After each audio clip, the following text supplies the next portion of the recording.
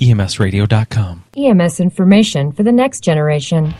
The EMS Garage is a production of EMSradio.com. You can find us on Facebook, just search EMS Garage. You can find us on Twitter at EMS Garage. Email us, emsgarage@gmail.com, or call us, 303-720-6001. Hi, I'm Chris Montera here at the NACCHO 2013 conference in Dallas, Texas, and we're going to talk to Terry and Bobby here in 1 minute. The EMS Garage.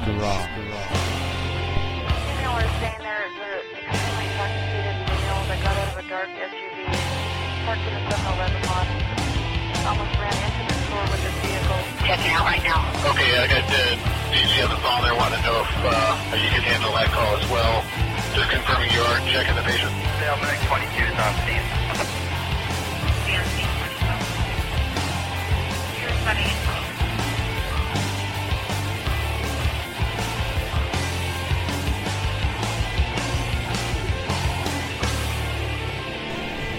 Hi, Chris Montera back with you at the NACCHO 2013 conference in Dallas, Texas, and I'm joined today by Terry and Bobby. But I shouldn't even just call you that. Tell me who you are, what you do.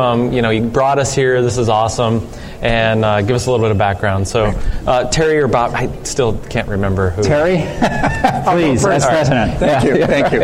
I'm Terry Allen. I'm the health commissioner for the Cuyahoga County Board of Health, which serves Greater Cleveland, and I'm the current president of NACCHO. Cool. Well, thank you. Glad to be here. Yeah. I'm Bobby Pestronk, and I'm the executive director of NACCHO. Excellent. Well, thank you guys very much. Thank you, Chris. Well, hey, no problem. Glad to be here. So, what does NACCHO do? I mean, really, I'm confused about all of that. NACCHO is a leader, partner, catalyst, and voice for local health departments. Great. We are a 501c3 nonprofit organization located in Washington, D.C., and we serve, our exclusive purpose is to assist local health departments and to be a voice for local health departments at the federal, executive, and legislative level, and to develop tools and processes that can assist local health departments with their work, and to partner with other national organizations and with the federal government and foundations to make healthier communities more likely, and to make health easy for people. And so from my perspective, at a local health department, our view, and from my role as president, is that NACCHO is a vital resource for local health departments to be connected across the country. Find that there are more similarities among health departments around the country than there are differences. And so we're interested in a lot of program activities like immunizing our kids, or making sure that our water is clean, our air is clean, our food is safe. Dealing with challenges around emergency preparedness and vaccinating folks if necessary, and then vaccinating people on a regular basis, your parents, your families. A whole range of topics around preventing use of tobacco and healthy eating and active living. And NACCHO has program activities that support best practices, help to advocate for those opportunities for health departments around the country, and is an essential link to really create a sense of community of local health departments around the country. It's been around for a long time, and I think they're a very successful agency. In fact, we will be celebrating our 20th anniversary next year as NACCHO with two C's, National Association of County and City Health Officials. Very nice. It's a good example of actually two separate nonprofit organizations coming together, recognizing that local health departments, regardless of whether they were county-based or city-based, if they came together in the same organization and had the same priorities and talked to one another, that we would be more successful. And I think that's been the case. And if you had the same voice, I mean, you have the same issues. So, how did it start? How did NACCHO? I mean, you said it came together, but what was kind of the drive for that? Well, it's actually started as, and no one knew this at the time, as two separate organizations. Local health departments exist in various governmental forms and structures throughout the country. Generally speaking, for NACCHO's history, county health departments were one very common form, and city health departments were another common form. And there were organizations for county officials elected officials, and there was an organization for city elected officials. And over time, as local health departments got grounded, understood their work, understood the kinds of opportunities that might be available through a national association, the county side developed an organization that was called the National Association of County Health Officials, and the city side developed an organization that's called the U.S. Conference of Local Health Officials. And for many years, actually almost 20 years before that, those two organizations lived in parallel. And over time, what they also realized was that there were some differences in their priorities and the way in which they expressed their priorities. But when they went to talk with federal officials and other people about their priorities, if they had something different to say, that elected official at the federal level would say, listen, I can't sort out. You look the same to me. When you can figure out what's the same, and when you can figure out what priorities you share, then come and talk with us. Well, 20 years ago, the leadership of the two organizations had an epiphany, and after having this kind of experience for a while, and they thought, why don't we merge the two organizations? And over the period of a couple of years, the leaders led and proposed that the organizations combine to form NACCHO, that we now know with two C's, of county and city health officials. Wow. So how many members in NACCHO itself? There are 2,800 local health departments across the country, and we consider them all members. Wow. So you don't have to sign up, you don't have to officially... Well, we ask members to pay dues. We have different categories of membership, and there are about 1,600 local health departments that we say, according to the bylaws, are active members of NACCHO. And I think that this annual meeting is an opportunity for people who haven't heretofore been official members of NACCHO to participate here and see the value of this network opportunity, learning about best practices, evidence-based practices around the country, and being able to take those back and implement those in your own community and have a name and a face to contact in another community that's gone through some of the challenges that you're about to face is priceless. And so I think that this meeting often is a opportunity for folks to really, the light turns on for them as to what NACCHO has to offer. And I think that we pick up a lot of new members through that process as well. I'm actually an example of that, because I was a local health department director for 22 years in Michigan before I came to NACCHO as the executive director. And very early in my tenure, I bumped around from one national meeting of other organizations to another and really was not aware of NACCHO. And then it was a longtime health official in Michigan whom I actually went to talk with when I became a health official to say, well, what's this job all about? And he said, have you ever gone to a NACCHO meeting? And I said, well, I'd never been to a NACCHO meeting. So he said, well, you ought to go. And so it took me a year or two to kind of work it into my schedule. And when I went to NACCHO, what I found at NACCHO is exactly what Terry has just described. There were 1,000, it wasn't as big. There were only maybe a couple hundred people at the meeting at the time. But there was a collection of people who were doing exactly what I was doing. Many of them were far ahead, had figured things out that I was just beginning to think about. And what it allowed me to see, and actually we just experienced this at the board meeting when we talked with board members about sort of their experience. What I was able to see was a ready reference group for me, people who were interested in what I was doing. I was interested in what they were doing, and a set of colleagues that has lasted 30 years. And what that really gives you is a jump, on innovation. If you have another health department that's gone through the pain of a new program development and had success, you don't have to go through all those painful steps yourself. You can take a direction that gets you there quicker, and I think that helps to lift all boats nationally and improve the collective practice of public health around the country.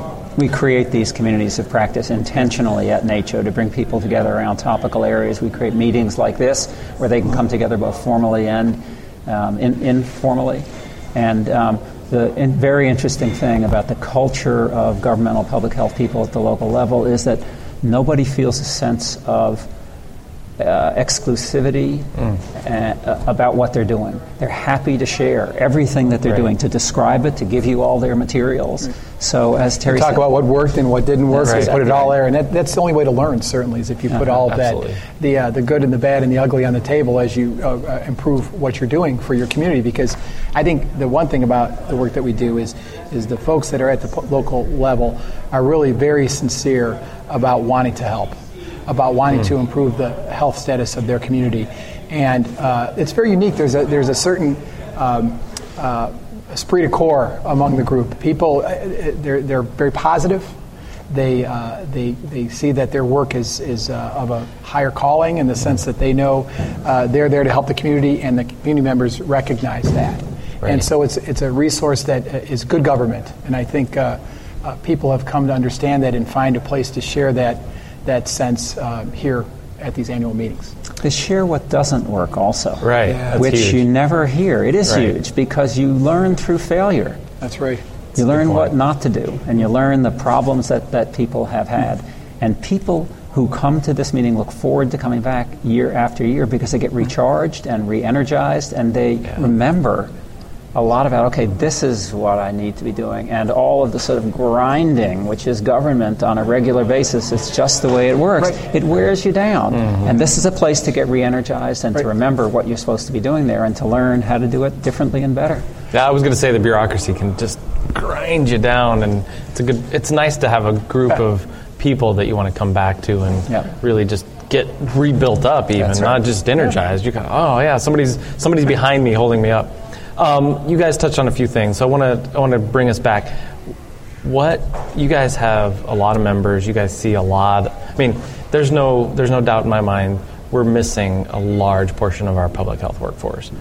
Workforce development is huge, but you see, here I am, like, oh gee, I want to go get my master's in public health to go get a pay cut. I mean, really, how do you guys see your position in that role to get more bodies in the chairs to start doing the work? And how do we overcome that? Or is it even a problem? Well, I think that people that choose public health choose it for a reason. And they choose it because they see that as something that they really tie their identity to and the work that they want to do. There are those that seek opportunities for employment where there may be a big paycheck, as you described. I think that what we're looking to do as we go forward is to think about, with the Affordable Care Act now, the law of the land. We now are seeing a new set of skill sets that are emerging that right now many health departments currently don't have. And so we have a role with workforce development, tying back to our academic public health centers, to assure that the curricula that they offer around the country matches up with the skill sets that we're going to need when these young people graduate. And so that's a continuum to assure that pipeline is full. And right now it's a big experiment as the Affordable Care Act rolls out. And we're beginning to see that there are community organizing skill sets. There may be skill sets around understanding billing for services with the insurance companies, both public and private. Okay. There may be new skill sets around informatics and information technology that don't exist as electronic health records proliferate around the country. These are skill sets that in many cases health departments may not have at the ready. But by working with academia and identifying this, they can begin to set the stage for this to happen over time. There are challenges finding workforce, especially in some of these new areas that Terry has talked about, because in the private sector, they will pay people much more than the government can pay. Part of the challenge of being a local health department director is to work well with the human resource people who are in the county or city government within which the health department rests to help them understand the particular challenges and the particular workforce needs. At the most senior level of leadership, the directors and commissioners are actually going through a period of time right now, which was forecast a number of years ago, where there are a lot of retirements of senior leaders, and we're not finding that there's nobody who's interested in being in these leadership positions. They are being filled. That's good. Even people who are making much more money as a physician or in medical practice, which isn't a requirement for every job, seek these positions, because what someone is able to do if they use the powers and authorities and their good sense with this very unusual position of being a health department director is not fix people one at a time after they've been broken. Right. They're actually able to manage the health of a whole population, to make health easier for people, to make life less risky for people, to keep them safe, and to do that for tens of thousands to millions of people at a time. And it's a job that requires a lot of creativity, it requires a lot of fortitude and patience. It's something new every day. So there's a group of people who want that kind of challenge, and it's there all across the country. And there's a great history behind governmental public health practice. It's a good point. So I'll let you finish, but so as the president and executive director, who probably prod you along a little bit to say, here's our vision. What is your vision? What's your vision from you've talked about the Affordable Care Act, we've talked about many other places in public health, but what's the 5-year vision for where NACCHO is going to be and how you can help position public health departments around the country to do it? Well, Bobby will provide as the executive director, the sense of the formal vision. My sense is one of the things local health departments try to describe them to the community at large about what they want to do, and this is the collective of NACCHO, is the Institute of Medicine had a report that talked about creating the conditions in which people can be healthy.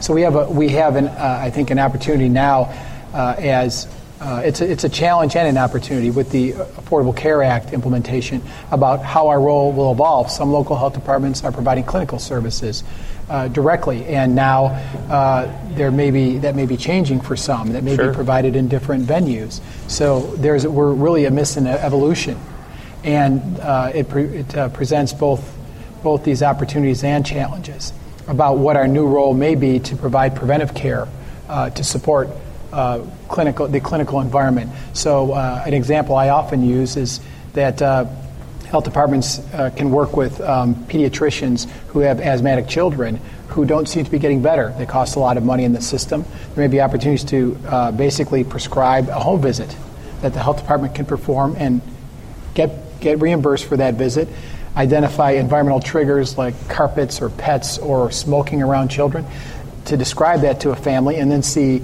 measured improvements in outcomes. The child is in the emergency room less. That saves money to the system, and everybody wins in the process. So we're beginning to think about new sets of skills, as we mentioned earlier. But I think my sense is that over the next 5 years, the vision is that we are an integral part of the prevention workforce in the country, and that we are integrated into the funding streams around the Affordable Care Act. But the overall cost to health care in the country is much lower because it's really focusing on improving people's outcomes and not just paying for visits to an emergency room.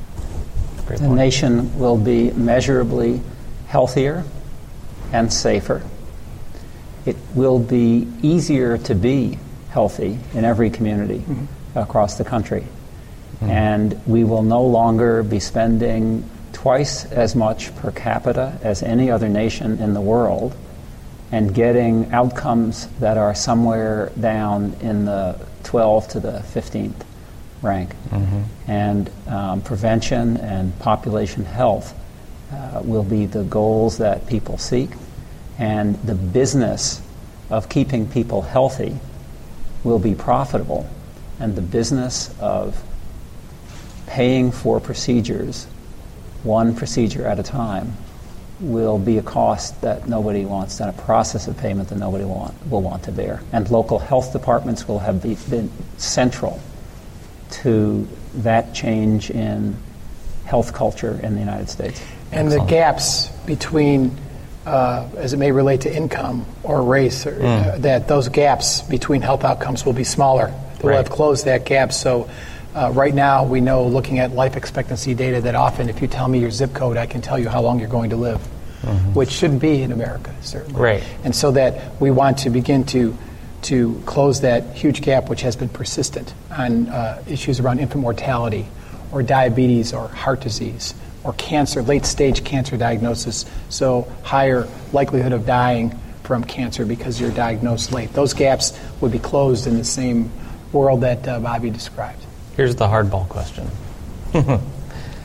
We talk about health all the time, but we always forget this one big piece that kind of underlies all of it. And you know where I'm going to go, mental health. And how can public health fit into mental health in their community? I mean, is there a role? Well, we actually say from the public health perspective that public health is about mental health and physical health and dental health and emotional health and spiritual health.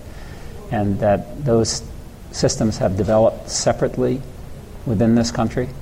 So part of the challenge of being an effective leader in the governmental public health sector, whether you're working at the local, state, or federal level, is to find a way to develop the relationships to integrate all of those different forms of health and all of those different forms of human services. And that doesn't mean they necessarily have to be in the same organization, right, but it means that they have to realize that all of these things end up in the same person, and that in order to make it easier for somebody to be healthier across all those dimensions, the systems themselves there has to be a system. There isn't one right now. They have to be better integrated, and they need to do that by talking with one another, by sharing data with one another, by meeting with one another, by setting priorities together with one another, and by recognizing that each of their particular domains is simply one facet on a larger jewel. Interesting. Wow. Okay, awesome. I am so glad you guys came by and talked to me about this. To end on a big note, tell us how people can find you and email you for information, and then maybe the website as well. So, well, you can find NACCHO on our website, www.naccho.org. We are based in Washington, D.C. at 1100 17th Street Northwest. So find our website, and everything you want to know about us is there.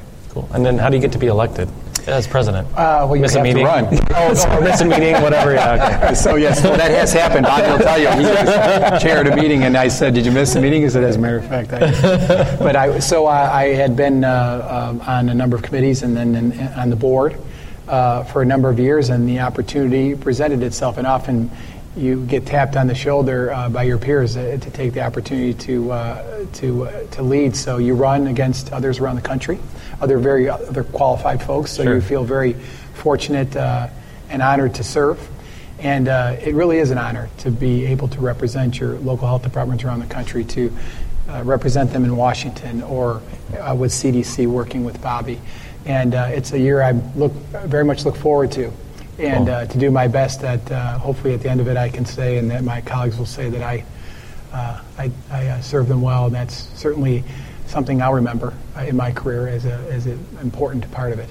Nice. Well, Terry and Bobby, thank you guys. Chris, thanks for joining us for the TB show, as you guys talked about. That's right. That's right. We're feeling much better. It is a public health show after all. It is, absolutely. Right. My name is Chris Montera, and you can find more of these shows on the NACCHO website. And thanks for joining us at the NACCHO 2013 conference here in Dallas, Texas.